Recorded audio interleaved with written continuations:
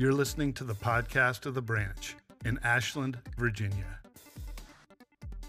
At the heart of the evangelist gifting is the word good news.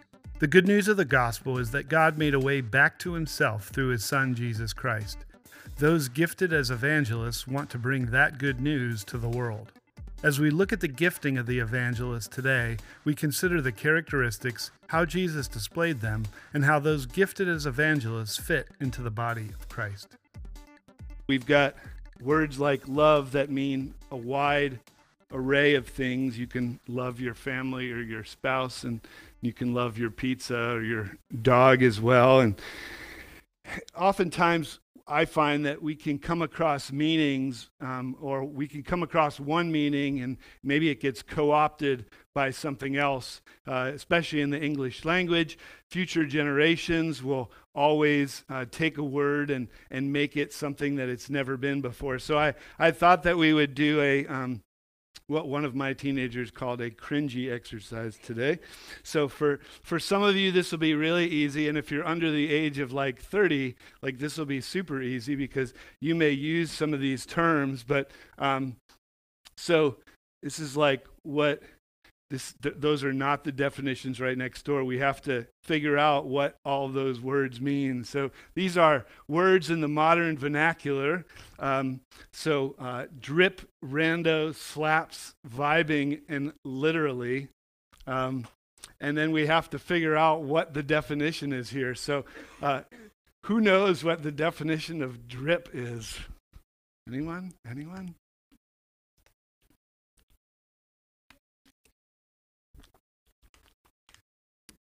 No one? Really? There you go. Stylish or fashionable. Rando, what's a rando? A random person, that's a little easier. Something slaps, what is it? It's awesome or cool. Vibing, yep, to get into or tap into good feelings. And then literally doesn't really mean literally, it actually means metaphorically. That's kind of the nature of language, right? And so I've come to a point where I don't even always assume whether or not I know the right working definition of something because things always change. And there's a word that's thrown out regarding the church, regarding Christians, evangelical, and it's actually been somewhat co-opted to mean something completely different from what it originally meant. For some people, when people hear the word evangelical, they think that it means Republican, that it means Christian nationalist, that, fill in the blank of what it means. But at the heart of the word evangelical is the word evangel, which comes from the Greek word for good news. And so really, anytime that you hear a word that has that root, evangelism, evangelical, evangelist, at the heart of that, at the root of that is good news. In Greek times, the Evangelion, the good news, was good news that was brought by a messenger. And there's a story that goes that Phaeophides ran the 25 miles from Marathon to Athens. That's the origin of the actual marathon run. And he brought with him the Evangelion, the good news, proclaiming victory. As soon as he got there, running 25 miles, getting to Athens to tell them the good news, he said Nike, which means victory, which is where the company Nike gets its name too. And then he proceeded to die. So, but he ran that marathon. So that's my reason for not running a marathon, actually, because when he did it, the first guy who did it, he dropped dead. So I decided that it wasn't for me. But, but this word that was familiar in ancient Greek times was something that the Christians took and said, Okay, well, it's been used by our culture by saying that there's a good news that comes. There's a victory that's being proclaimed as they bring this message of good news, and they realize that actually we have a message of good news that's even better than this victory that's being proclaimed in our culture. It's an eternal victory. It's something beyond just now, and so they adopted this word evangelion to describe the good news that they had received. And today, as we continue looking at the fivefold ministry in the church, we're looking specifically at that, the gifting of the evangelist, the one who's given that good news to proclaim. If you remember last week, I put this diagram up on the screen with Mox, Box, Fox. The ministry of Christ is given to the body of Christ, and it results in the fullness of Christ. That Jesus displayed all of these giftings for us in the gospel. And then he gave these gifts out, and I said last week, not just to the people of God, it's just that the people of God are using it specifically for the fullness of Christ and glorifying God with that.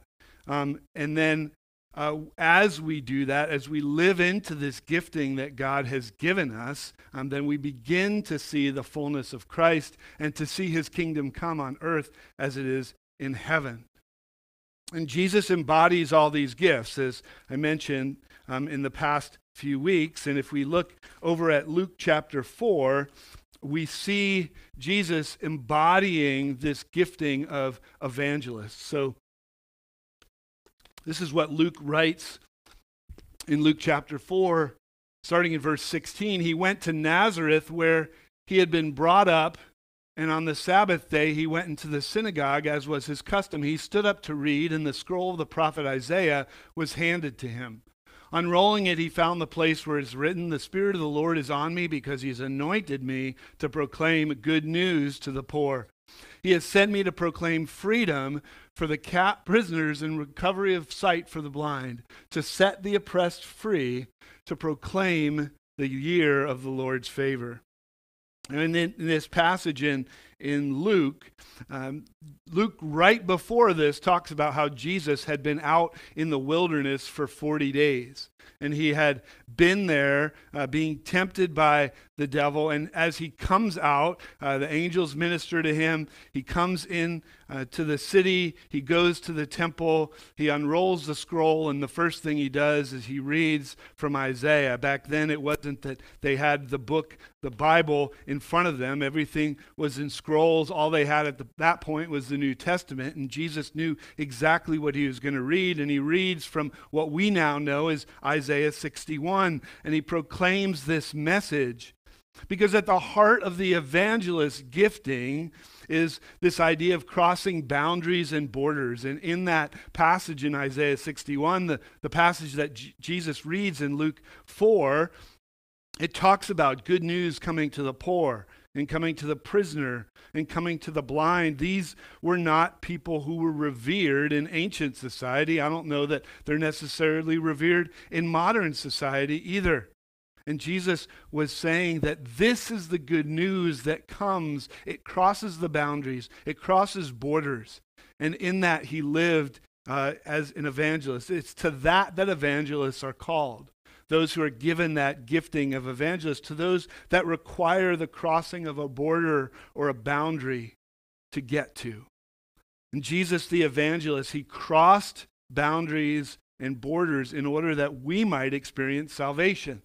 Right? Jesus, the Father, Son, and Holy Ghost existed from eternity past, but Jesus stepped into time, lived among us, and then so that was the first boundary and border that Jesus crossed. And then Jesus crossed the greatest boundary and border for us in going from death into life and from rising from the dead to bring us salvation. Jesus lived and pointed people towards the Father, proclaiming the gospel message, this good news for those who would seem to be the least likely to be hearing it.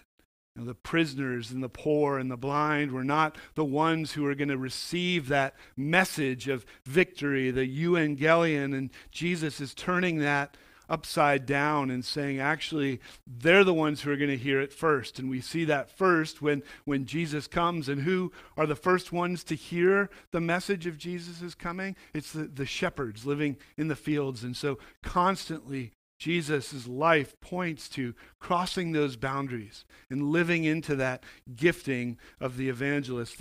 Those gifted as evangelists are ones who invite and excite, and they have this tendency to stir things up.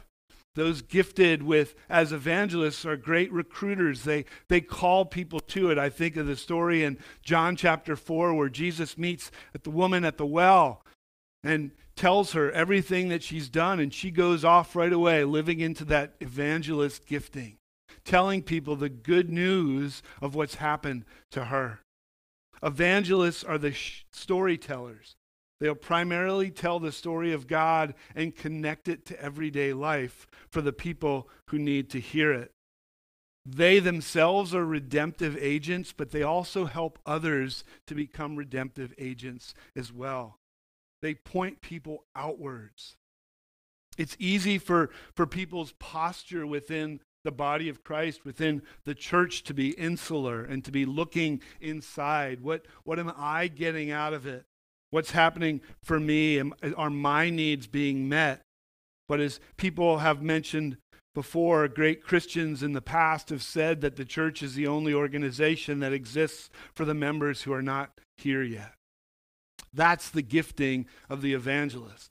Invite and excite, to go out and to proclaim, to cross borders and boundaries and proclaim that good news and call others in to join the story of God in the gospel, the good news, and to be part of the movement that's helping to promote it. Evangelists are great recruiters as well. They'll call others into it. And even as a couple weeks ago when Kron kicked us off looking at Ephesians 4, he reminded us that there's a difference between the gifting of an evangelist and the gift of evangelism. That the gift of evangelist is not necessarily the one who's always making things and converting people, but it's somebody who's constantly sharing and proclaiming that good news and inviting others to come and to be part of it, and ultimately to be part of God's story in their life as well. Throughout this series, as we've been looking at the fivefold gifting given to the church, I've relied heavily on people like Alan Hirsch, who's written a lot about this, and J.R. Woodward as well. People who have seen this and expounded upon not only what they've seen in Scripture, but what they've seen outwardly in their work. And Alan Hirsch said this about evangelists. He says, evangelists also have an affinity for the gospel that makes them adept at applying it to people's unique experience and circumstances. In reminding people that this message of salvation, this good news, is not just good news for when we die, but it's good news for now. And evangelists have the ability, they have the gift to be able to say, how do I connect this, not just to something that happens after we die, something that happens eternally, but something that happens now. Evangelists are gifted at being able to make that connection for people and say, where does the gospel hit you? Where does the good news hit you today? In your marriage, in your work, in your neighborhood, in your relationships. How does Jesus change that? How does the redemption that Christ gives to us make a difference in those different things? J.R. Woodward says this. He said, thus the evangelist seeks to equip the church to be a sign, foretaste, an instrument of God's coming kingdom. People want a sense of purpose. They want something to hope in. They want to love better, live fuller, experience forgiveness, and grow in wisdom, for these are some of the essentials to human flourishing. So as the church is equipped to live under the reign of Christ, we have something to offer our neighbors and the world. There's the truth that Jesus saves us from our sin, and that's a real part of the good news. But good news is more than that. It's not just limiting it to say, okay, well, this is fire insurance for you. Once you die, you're okay. No, this is something that changes and hits us right where we live. And Alan Hirsch says, a church without an evangelistic function is definitely on its way to death, precisely because the gospel, the evangel or the euangelion, is what brings new life. We need to remember that the kingdom that we are a part of as disciples of Jesus, as followers of Jesus, is not of this world, but that doesn't mean that we isolate ourselves. And we say, okay, well, we've got the good news, so we're going to circle up the wagons, we're going to keep it to ourselves, and we're not going to let anybody else in, and we're not going to go out. The evangelist will come in and disrupt that and say, no, that's not what we're called to. Yes, we are citizens of a different world, of a different country, but God calls us to go out and invite others to be part of that. Our culture felt more Christian, 50 years ago. And people's involvement with the church was probably something that was more about religious connections and more about social and even political at the time. But those days are long gone. And because of that, I think the church became somewhat complacent in those days. Because we got used to the fact that people would just see the church and say, oh, okay, well, there's one for me, there's one for me, there's one for me. And they wouldn't realize that there was something more to it than just a social place or a place where they can make political connections, but it's a place where we make spiritual connections as well. And we need to be reaching out beyond the walls. I appreciate what Woodward said about this idea of being a sign and a foretaste. Ultimately, the body of Christ should be in our fullness, in meeting the fullness of Christ. We should be signposts pointing people to this new kingdom, to letting them know that there's something different here. And there's something that you can be a part of that starts now, not when you die. And so, how do we know if we might have that evangelistic gifting? What does that evangelistic gifting look like in the people around us, within the bodies of the church? What are those characteristics and how does it manifest itself? J.R. Woodward gives us a good, helpful list of questions that we can ask. And so instead of reinventing those, I'm going to just use his. These are some of the questions about whether that you can ask yourself, you can ask others around you, of whether or not you feel like God's given you that evangelist gift. Do you have a heart for those who are far from God? Are you constantly asking yourself, who's not here? Again, I tie this back to strength language a lot. Those of you who have the strength of includer, those who are always asking, who's not here? Maybe God's given you that gift of evangelism. Do you feel frustrated that the congregation, that the church overall might be too inward oriented? If so, then maybe God's given you this evangelist gifting, this gifting that says, hey, we need to go out, we need to cross boundaries, we need to cross borders and barriers. Are you incarnating the good news in your neighborhood or within a people group? As you go off, as we leave this place after Sunday mornings, do we just leave everything here? If you don't, and if you feel like you need to bring that with you in all the places that you go, your neighborhood, your relationships, your work, your school, whatever it might be, then perhaps God's given you that gifting, the evangelist gifting. Are you helping your community represent God's reign as a sign and foretaste, an instrument of the kingdom? Are we arrows, again, pointing to the fact that we're part of something else? Not to be elitist and say, oh, well, we're in, you're out, but to invite others to be part of that. Do you find yourself helping others in the congregation view their vocation in redemptive ways? Finding ways to help people say, hey, I'm not just an engineer or a mother or a student or whatever, but how am I incarnating Jesus in those different places? How am I representing Jesus in those spaces where I go? If you feel that conviction deep within you, then chances are maybe God's given you the evangelist gifting. Do you find yourself equipping others to do the same? One of the things, again, we see in John 4 with the woman at the well, she experienced life change. And in that life change, she wasn't going to keep it to herself. She wanted others to experience that same redemptive change in their lives. If you feel like that's what God has put on your heart, then maybe he's given you the gift of evangelist. How do you answer these questions? Is there evidence that this is the gifting that God has given to you? Don't forget, we've been sending out over these last couple weeks an assessment that you can take that just asks questions that helps mine out a little bit what that gifting is and what it looks like in you. And I would love to talk to you more about that. Not just to say, hey, okay, what can you do at the branch? But hey, how are we living this out redemptively? How are we going out into the world and saying, hey, God, here's how you've gifted me.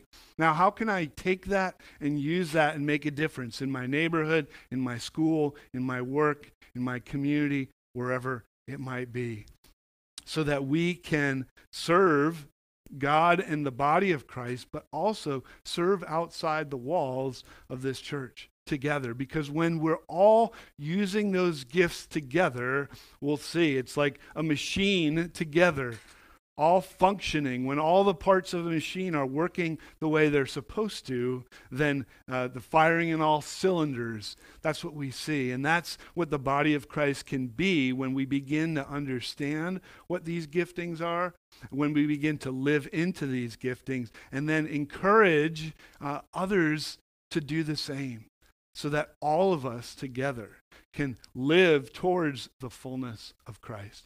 Let me pray for us. Father, we thank you for the evangelists among us.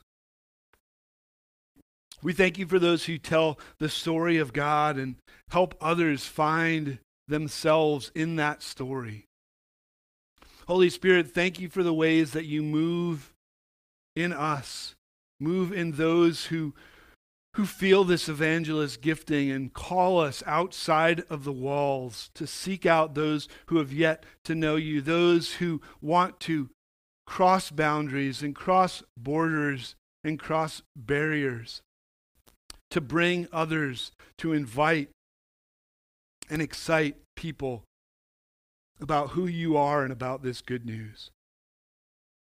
As evangelists go out and recruit, as they invite and excite, and as they live as foretastes of the kingdom of God, may we join them and seek to break down barriers together, to allow others to come and meet Jesus. And may those gifted as evangelists among us inspire us to be redemptive kingdom agents in this world, in the various places that you have us for the glory of God. And Father, may we submit to you and to each other in order to achieve unity in the faith and in the knowledge of God and His Son, and to become mature, attaining to the whole measure of the fullness of Christ. May we do this in such a way that we would see the building up of both your body and your kingdom for your glory and your name's sake, we pray. Amen.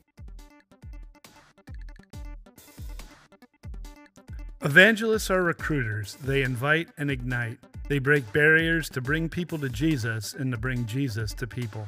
Are you gifted as an evangelist? If not, who are those around you with this gifting that you can lean into today? Thanks for listening to our podcast. If you have any questions or comments, please email us at thebranchashland@gmail.com. If you like what you heard, please subscribe, give us a review, and share with your friends and family. Thanks for listening. See you next time.